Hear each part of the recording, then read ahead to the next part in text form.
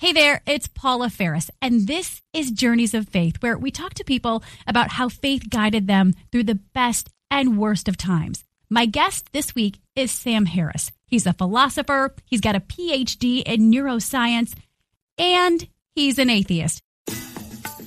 That's right, Sam's journey is all about the absence of faith. The reason why atheists get impatient is because we are living in a world where people are dying essentially over rival interpretations of literature. Now, as you may know, I'm a Christian, and my faith is incredibly important to me. But one of the things I'm trying to do with this podcast is to challenge myself and hopefully you. Let's learn from the journeys and experiences of others. And Sam has had quite the journey. I took psychedelic drugs. It was probably starting when I was 18. The first one was MDMA that really had a profound effect on me. On this episode, Sam Harris talks secularism and, you guessed it, psychedelics. So, Sam, a lot of people are going to be surprised when they learn that I'm having one of the preeminent atheists on this podcast. It is a faith podcast, but it's a podcast on our personal faith journeys, and there are no two journeys that are alike. So, Sam Harris, thank you for appearing on the podcast. Oh, thanks. It's a pleasure. So you've debated the likes of Jordan Peterson. I listened to a little bit of that debate and watched a little bit, and Ben Shapiro. You are referred to as one of the four horsemen of atheism. You are a neuroscientist, a philosopher, a critic of religion, basically the smartest guy in the room. Am I right? Yeah, the Antichrist. The Antichrist. I forgot about that. I am none of those things, including the Antichrist. I'm not a scholar. I'm not a theologian. I'm not a philosopher. I'm not a neuroscientist. But most of what I want to talk to you about today, the impetus, it's going to come from as a journalist. I am going to inquire. It's going to be inquisition and not accusation. And I do like to challenge the norms. So that's why I'm having you on the show. And so my first question for you, do you believe that atheism is a faith system? No, I don't. I think it's it's often cast as that by people of faith, but this is just a kind of play on words. This is where I think the bright line between what I'm recommending and what most people are doing can be found. Is that there's a distinction, I think, that virtually everyone, whether they have a faith or not, will recognize, which is that between holding beliefs for good reasons and holding them for bad reasons.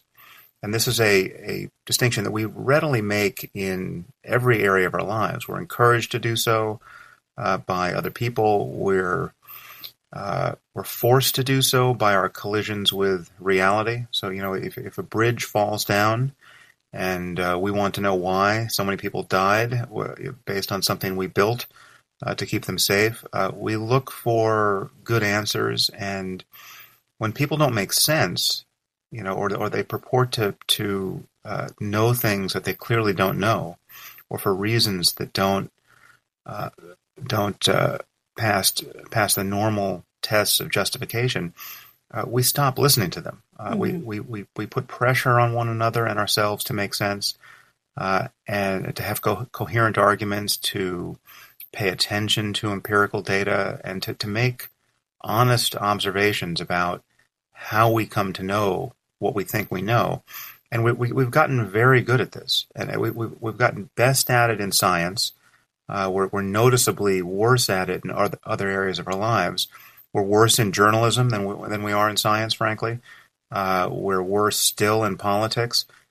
And we are terrible at it in religion, reliably so, dogmatically so. In fact, religion is the only language game where the word dogma is a good word, right? Not a bad one, as it is in Catholicism. And dogma is those are the principles.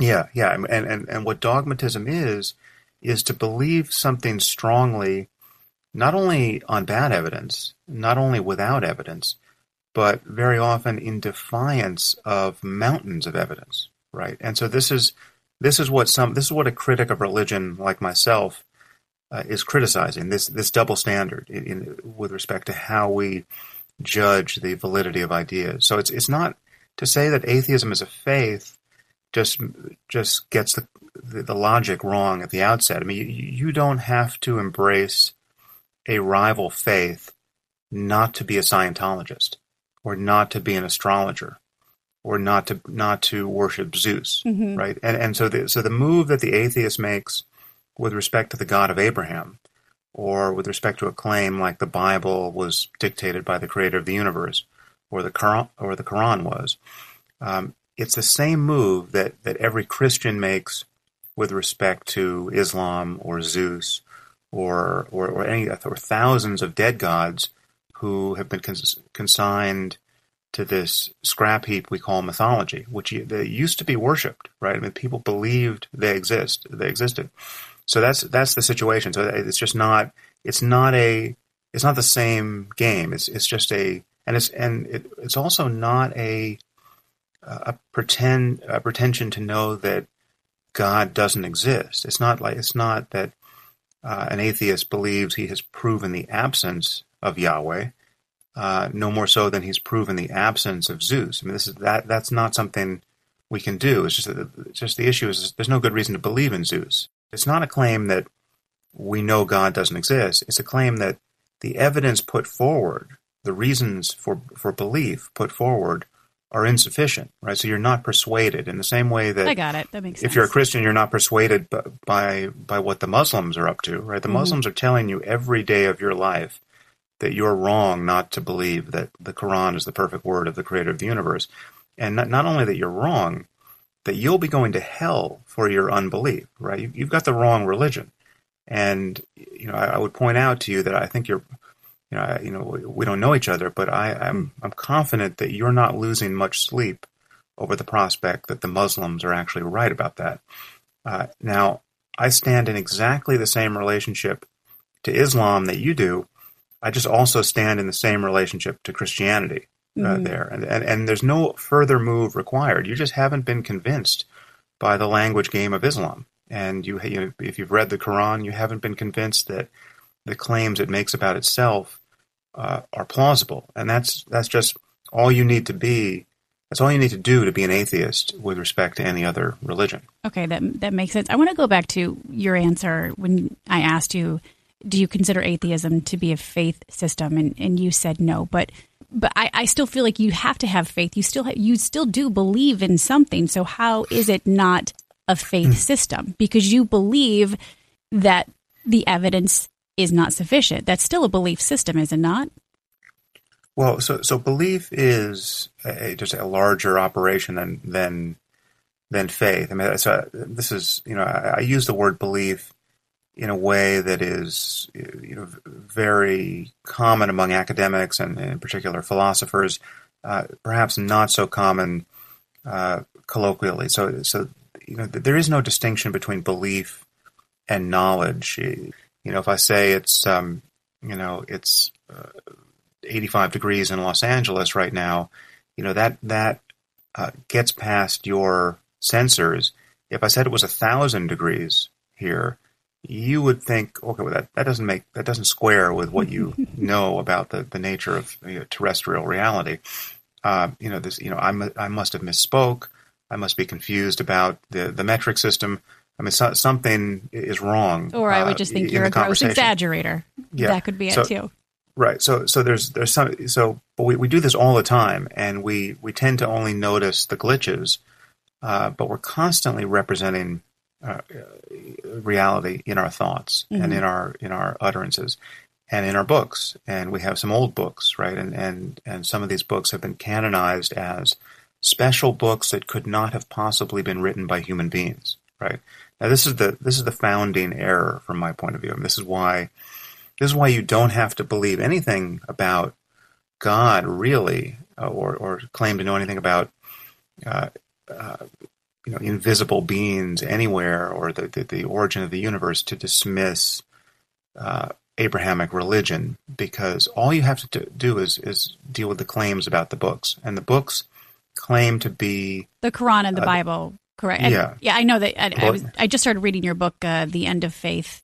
And how do we know that our holy books are free from error? And that really is the crux of your argument, correct? Right. I'm simply saying that we should subject every human conversation, I mean, certainly when it really matters, to the same kinds of reasonable tests we hold ourselves in the year 2018. And those tests have changed, right? So there's no way you would read the Bible now if it were written by a modern person and form the opinion that this was the product of omniscience, right? There's just no way, right? It's just, and this is obvious.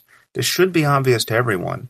And so that's a bug, not a feature, right? I mean, so we need to be in a position where we can edit these books, essentially. I mean, we have every Christian and Jew and Muslim has effectively edited these books by ignoring their bad parts, right? So you ignore the bad parts in Deuteronomy and Leviticus.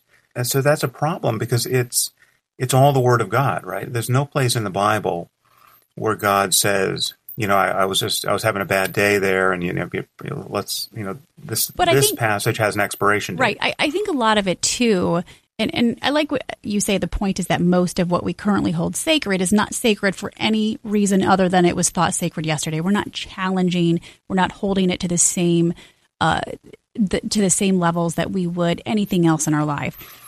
As for like Deuteronomy and Leviticus, I do believe that the Bible is the Word of God, and I think a lot of it was just a snapshot of what was going on in history at that time. It's a historical document. It's not necessarily it's not that it's not relevant for today, but it's just a snapshot. Just as you would fast forward 10,000 years from now, it's just a snapshot of, if you took a snapshot of what was happening today and how egregious things are happening, how egregious ISIS is and what's going on in Afghanistan and Syria, it's just a snapshot of history. But let's just rewind in terms of your childhood, how you were raised. You were raised by a Quaker and a secular Jew. How do you evolve to the point of where you are now? Were you raised and was it a religious home growing up or no?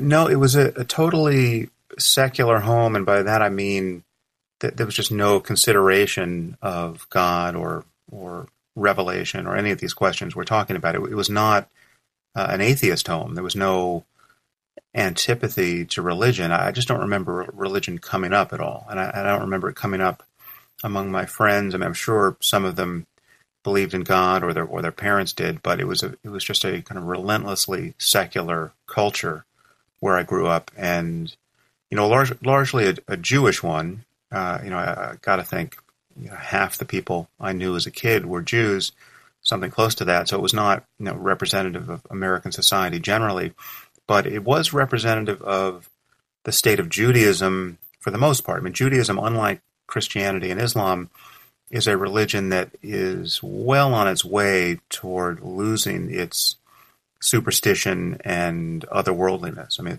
it's been that way for quite some time, but I mean, it's the only religion where you can say, certainly the only of the three major Western religions, where you can say, I don't believe in God.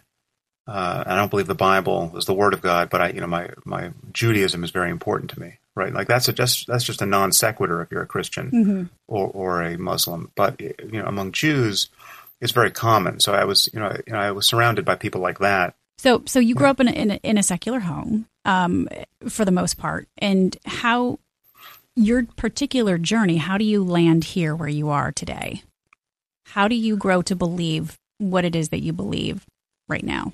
Yeah, well, there are really two sides to that. So I was always very interested, or always from the age of 13 or so, very interested in religion and in, quote, spiritual experience and in existential questions. What happens after death, and if nothing happens, what does that mean for how we live here?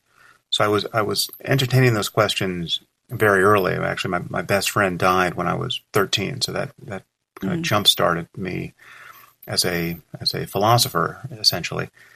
So I was the questions around which every faith is organized were questions that I was deeply interested in from a young age, and once I became a teenager, I mean, really, 17, 18, I began to to explore these things, experientially. So I took psychedelic drugs. Probably starting when I was 18. The first one was MDMA that really had a profound effect on me.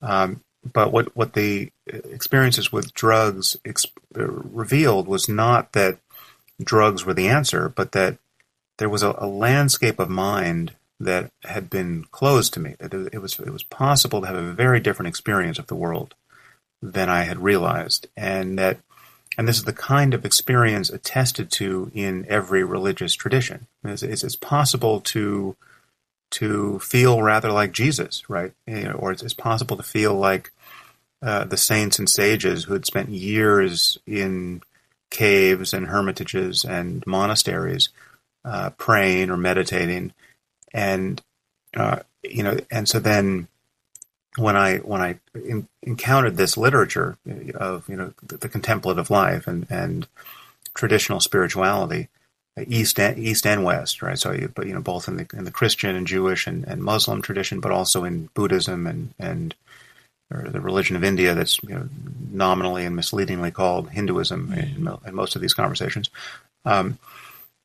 It spoke to me about the possibility of traversing this landscape more systematically and by methods other than bombarding your brain with various illegal compounds.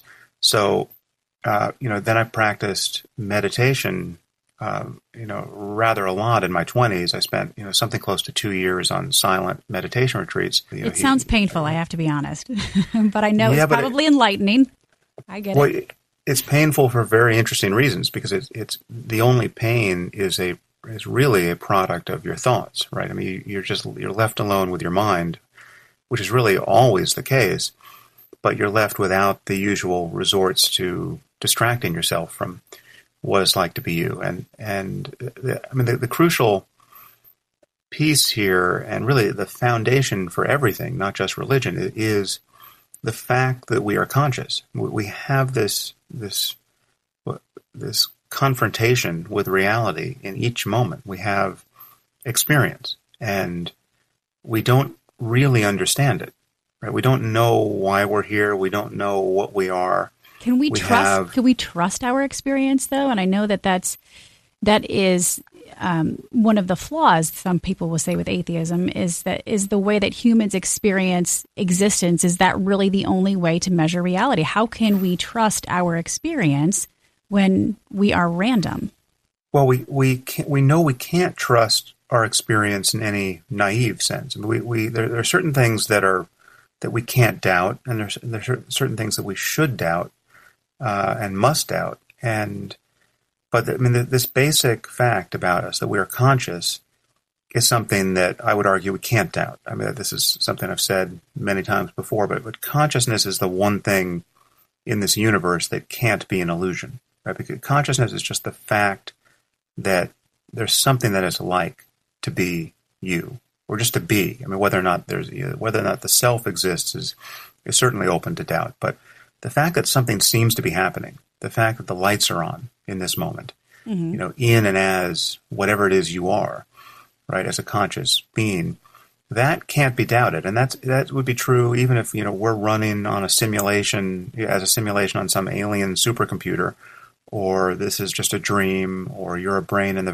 vat, or you could be radically misled as to what's going on here. We could be in the Matrix, right? But the fact that something seems to be happening, that's the fact of consciousness, and that really can't be doubted. This is an objective claim about the nature of reality. Consciousness is a natural property of this universe, whatever it is, and it's arising in and as us at this moment. But there are certain things we can't notice directly, so we know our experience is a limited window onto the nature of things. Because, for instance, you can't even notice that you have a brain, much less that it's involved in producing your mind. But my question is, if we're all so random, how can we trust anything? It's not that we're random, but this starting point, we don't know why anything is the way it is, right? Mm-hmm. I mean, all we have is our experience in the present to work with. But the problem with religion here is that all it is based on, really, all of its doctrines are the result of being handed a book by your parents and by their parents and by the parents before them, which claims to be unlike any other book, right? We don't do this with Shakespeare. We don't do this with Plato, right? We don't do this with contemporary books that were contemporary to the Bible and the Quran, which were better than they were on many crucial points, ethically, right? So it's like when you said that the Bible is just, you can sort of let the Bible off the hook by saying it's just a snapshot of human history at that point. I don't think you let it off the hook, but I think you have to contextualize where we were historically at that time. I don't believe in the posturing of women, but the New Testament, talks about women, can't be elders in the church. I don't believe that. I just think it was a snapshot of what the culture was going through at that particular time. Yes, I do think that there are some things that we hold to be so true that we're not going to deviate from, the 10 Commandments, love one another. But I also think we have to take things, we have to interpret the time and interpret the context of the situation and what was happening at that particular moment. Yeah, but the reason why I say you're letting it off the hook is that, one, not everyone was stuck in just that place, even back then, right? So it was possible in the 5th century BC to be quite a bit wiser and more ethical than anything you find in the Old Testament, right? I mean, so, the Buddha was doing it, right? Impeccably, right? The Buddha was not advocating slavery, right? And many Greek philosophers were doing it, so there's more wisdom to be found in human literature than you can find in Leviticus and Deuteronomy by people who were alive at the same time, right, or thereabouts. Right. And it's certainly true. I mean, just take the Quran, right? And now you add 1,000 years to the human conversation, and the genius who wrote the Quran is still stuck with slavery, right? It was possible to realize that slavery was abhorrent in 700 AD. So it's just possible to come out with different answers here, and what I'm recommending and what we naturally do on every other question of consequence is just privilege a modern fact-based conversation over an ancient one. I mean, given that all we have so you don't think that navigate by, you don't think you could hold either the Quran or the Bible up to science, to anthropology, to philosophy, to psychology? You don't think it would stand if you held it up to those? Which I'm sure parts you have. of it. Well, yeah, parts of it do, but and so there's no reason to ignore the good parts, right? Again, so the golden rule, there's very little to improve upon there, and it's important to recognize it's not unique to Christianity. Right. It's actually also in the Old Testament, but it's and it's in Greek philosophy in various forms, and it's in Eastern philosophy in various forms. So it's very well put in the Bible, and so there are many things. If you do what essentially Jefferson did to the Bible, and just go through and highlight the words of Jesus, and then especially highlight the ones that are actually durably wise and not just weird. There's no reason not to do that, but we can, and we do that with every other product of the ancient world that we love and continue to find useful. We do it with Plato, and we do it with Aristotle, and we do it with literature. I mean, sure. So this is the thing about to give you a snapshot of the quote atheist perspective here. The reason why atheists get impatient is because we are living in a world where people are dying essentially over rival interpretations of literature. And right? there's no disputing that. The greatest wars have always been over religion.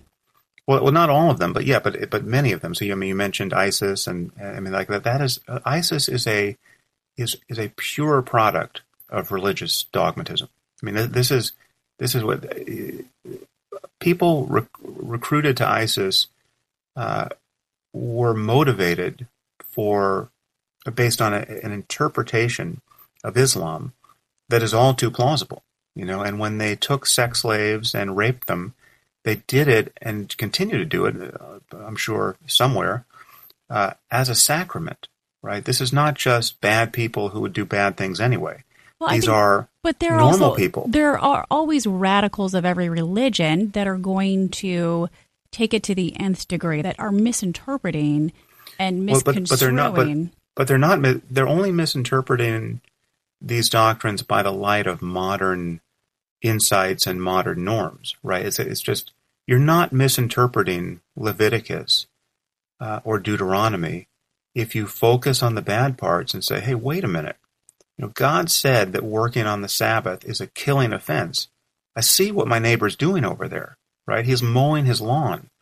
Why shouldn't I just go kill him? If I actually believe the word of God, I mean, here you have to be an ultra-Orthodox Jew to take this path, because I know Christians have a reason why they, don't have to do this. But there is no good argument against this. The argument is loss of conviction. You right? could, but you could also say that later, the Bible does evolve from the Old Testament to the New Testament, and even if not if you're a Jew. But I'm saying not if you're a Jew. But then you do have the Ten Commandments, and the commandment is honor the Sabbath, and keep it holy. In that commandment, it doesn't say honor the Sabbath and murder your neighbor if he's mowing the lawn on the Sabbath, and that's why. But it's implied. It's implied. I mean, the Ten Commandments are not New Testament; they're Old Testament, right? And Moses.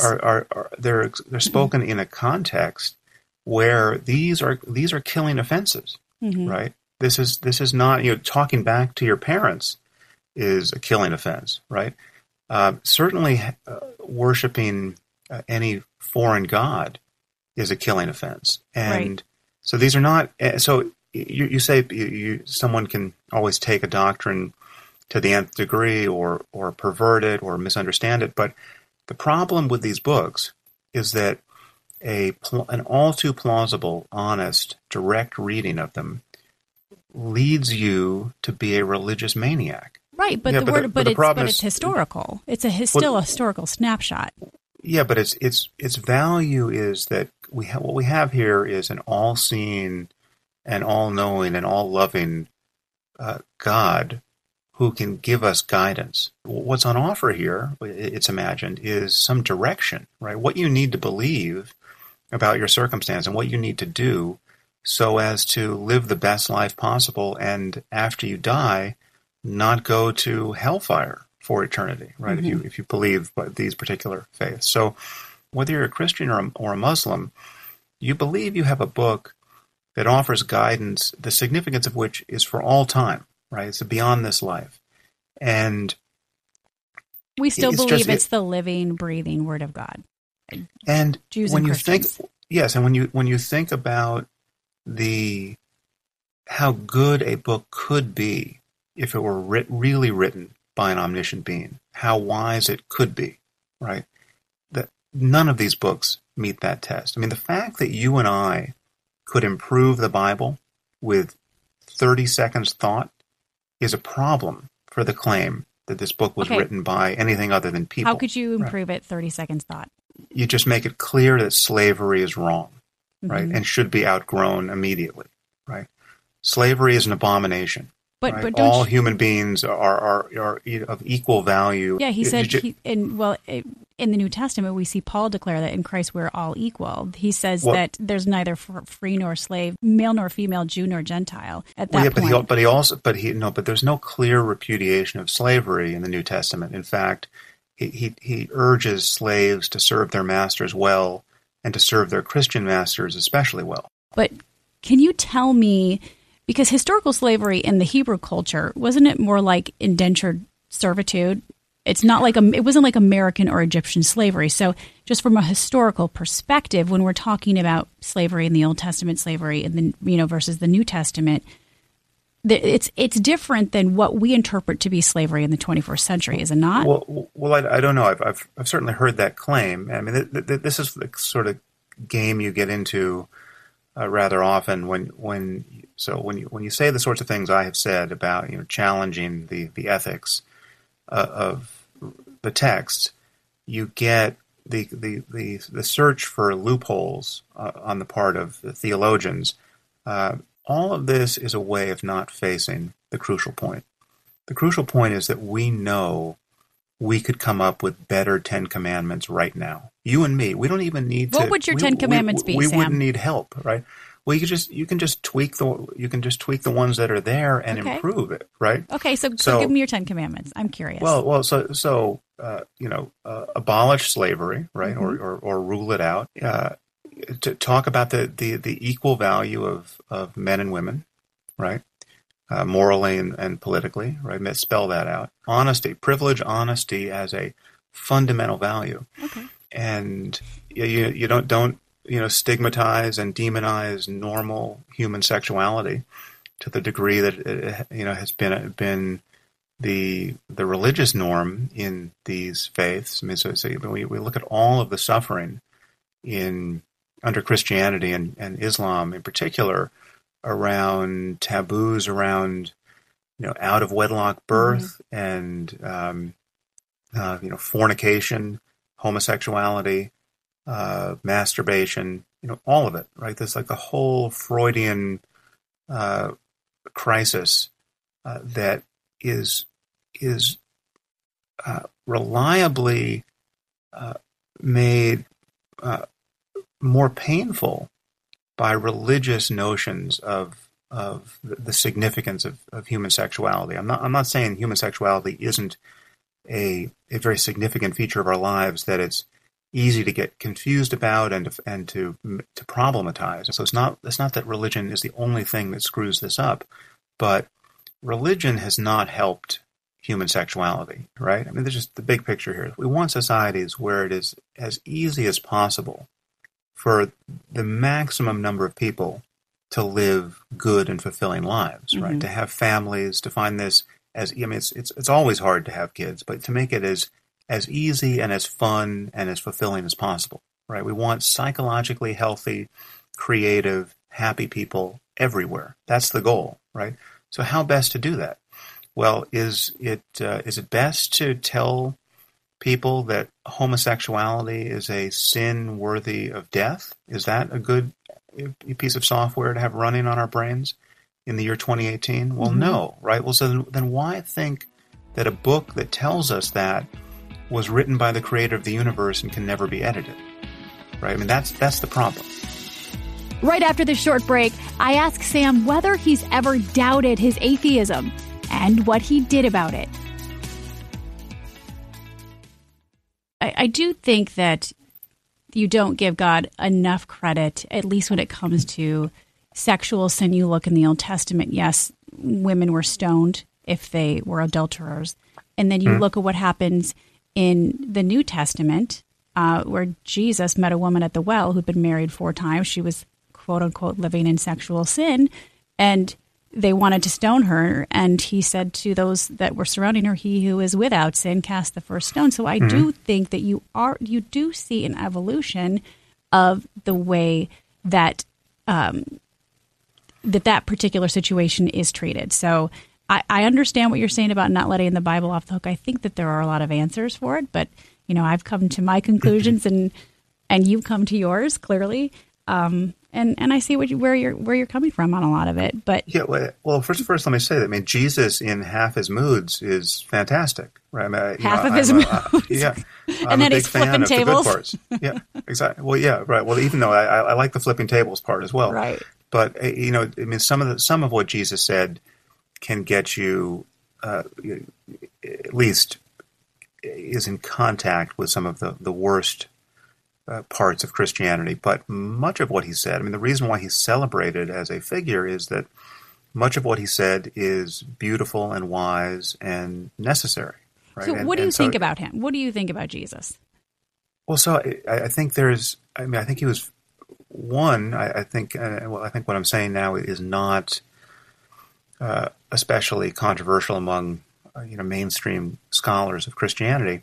I think he was a Jew who never imagined starting another religion, right? He was a Jew among Jews telling people how he thought Judaism had to be practiced, right? He was a charismatic rabbi, essentially, who was gathering followers and telling them, what was what. Mm-hmm. And there's to it. And the flip side, again, to come back to you letting these books off the hook, which is, again, just think of how good the books could be. A single page in there, in either Testament or in the Quran, that would be so prescient with respect to humanity's needs, right? And coming scientific insights, that it would prove that there's no way a mere mortal of the time wrote the book. And there's a lot in the books that suggest that they were written by a person of the time who was convinced of the rightness of social norms, which we now recognize to be abhorrent. And that's where atheism comes from. But I would say, I would venture to say too that I think it has to pass the sniff test. You write on page 17 of your book, The End of Faith. How is it that in this one area of our lives we've convinced ourselves that our beliefs about the world can float entirely free of reason and evidence? I agree with you. I think we have to hold it to the fire, and I think if we're not doing that, then we need to question why we believe what we do believe. In that same sense, though, I don't think science answers.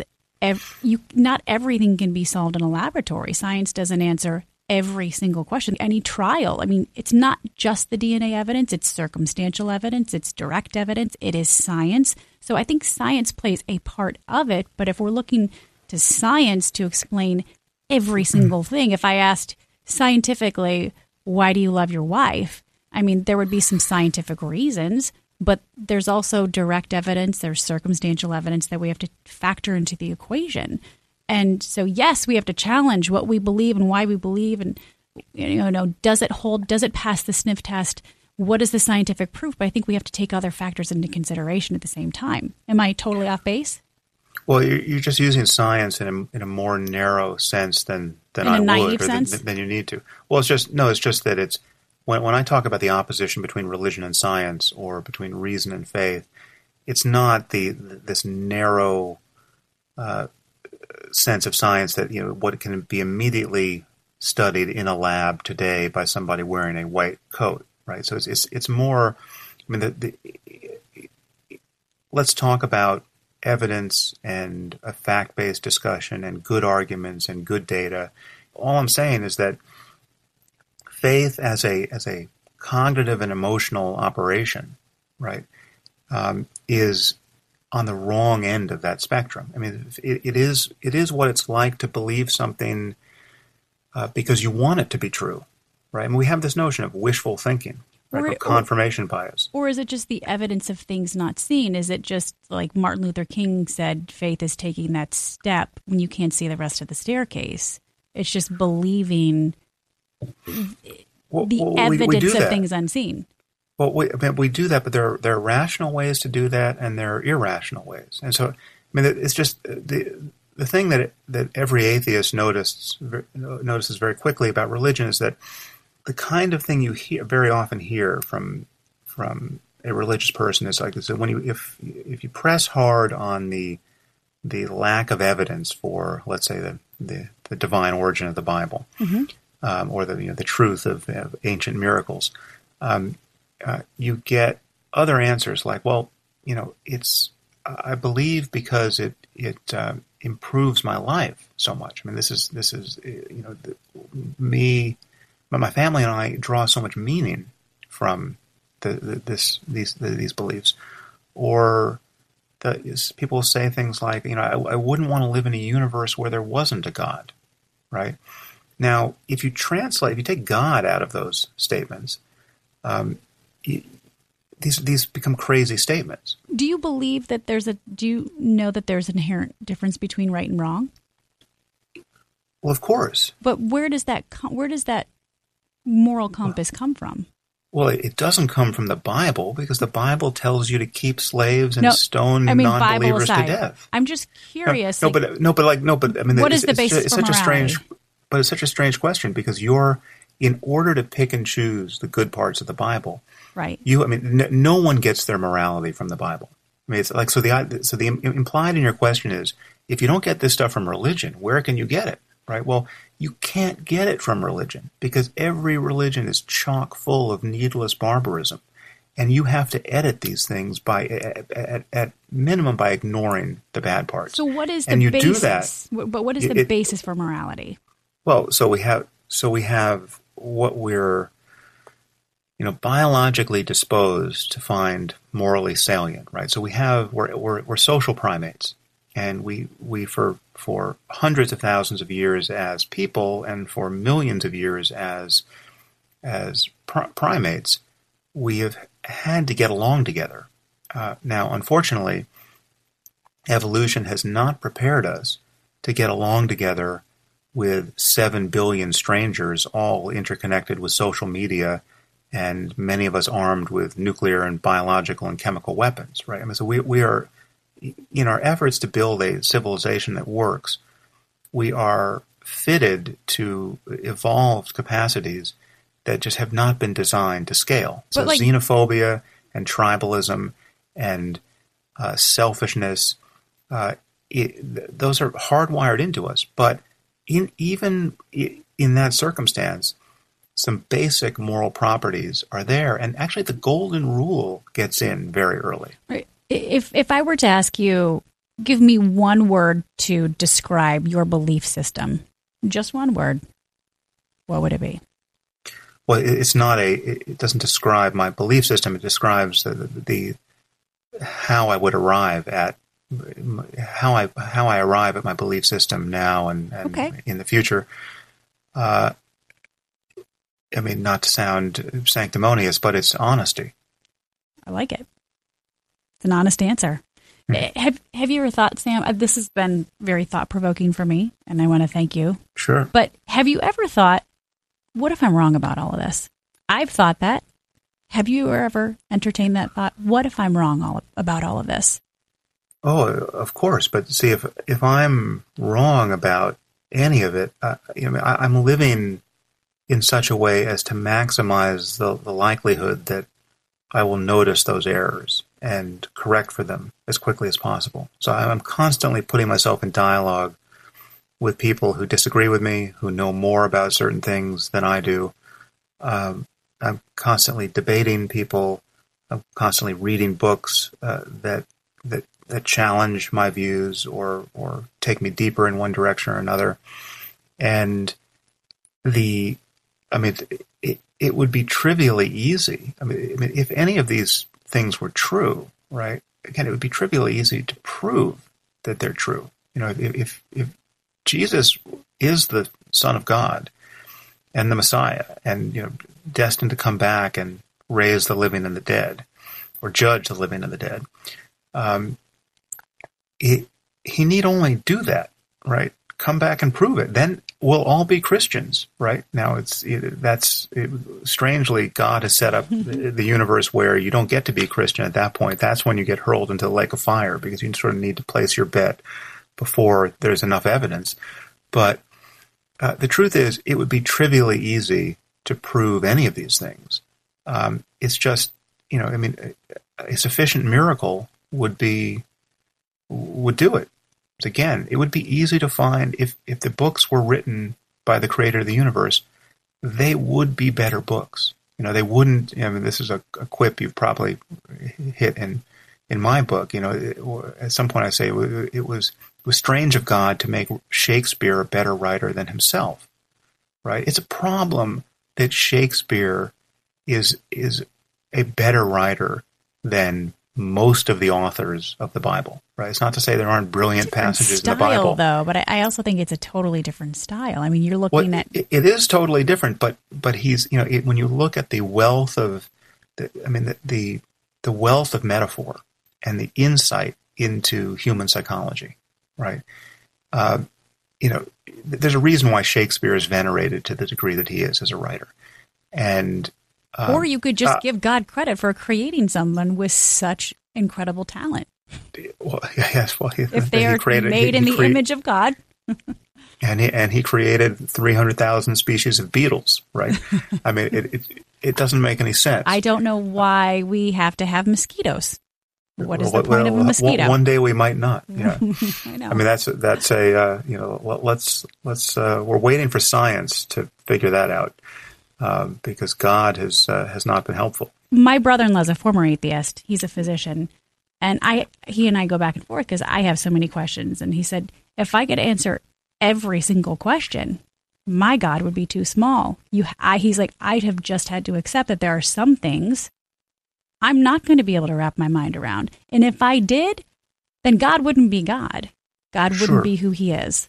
Well, the problem with that is that so many people's faith is quite a bit more explicit than that. It's not that it's all a big mystery and who am I to understand how this really works. It's no, if you're unlucky enough to be born to the wrong parents and never hear the good word, you will go to hell, right? And I don't believe that. And if a mosquito, well, I understand you don't want to believe that because it doesn't feel good, but for the longest time, most Christians believe that. In fact, I think there are factions. I think there are some Christians that believe yes. that, but there are many that don't because you can't Sure. reject something that you've never been exposed to. And if you've never been taught, you've never heard the name of Jesus, Yeah. you've never heard God, yes, you can see him in creation. No, but you're not Dante, rejecting, but you're not rejecting God. Even if you don't believe that, you take someone like me. I've had a good long while to consider the matter, right? And I appear fairly incorrigible right here. So I've read the Bible beyond reproach. I've read and I would say that you're in the same position. I can come back to where we started. You are in precisely this position with respect to Islam. Everything that the most doctrinaire Christian would say about me, the most doctrinaire Muslim would say about both of us, right? You've had a chance to recognize that Islam is the one true faith, right? And that the Quran is perfect. This has been sufficiently advertised to you, and you have rejected this, and you're going to go to hell because of it, right? This is what most Muslims who really are Muslims have to believe, because that is the doctrine. Now, you and I are going to end this podcast and go about our day and not spend a minute worrying about that, right? Not a minute. Okay, that is exactly how I think everyone should feel about every one of these religions, including Christianity. And nothing important is lost.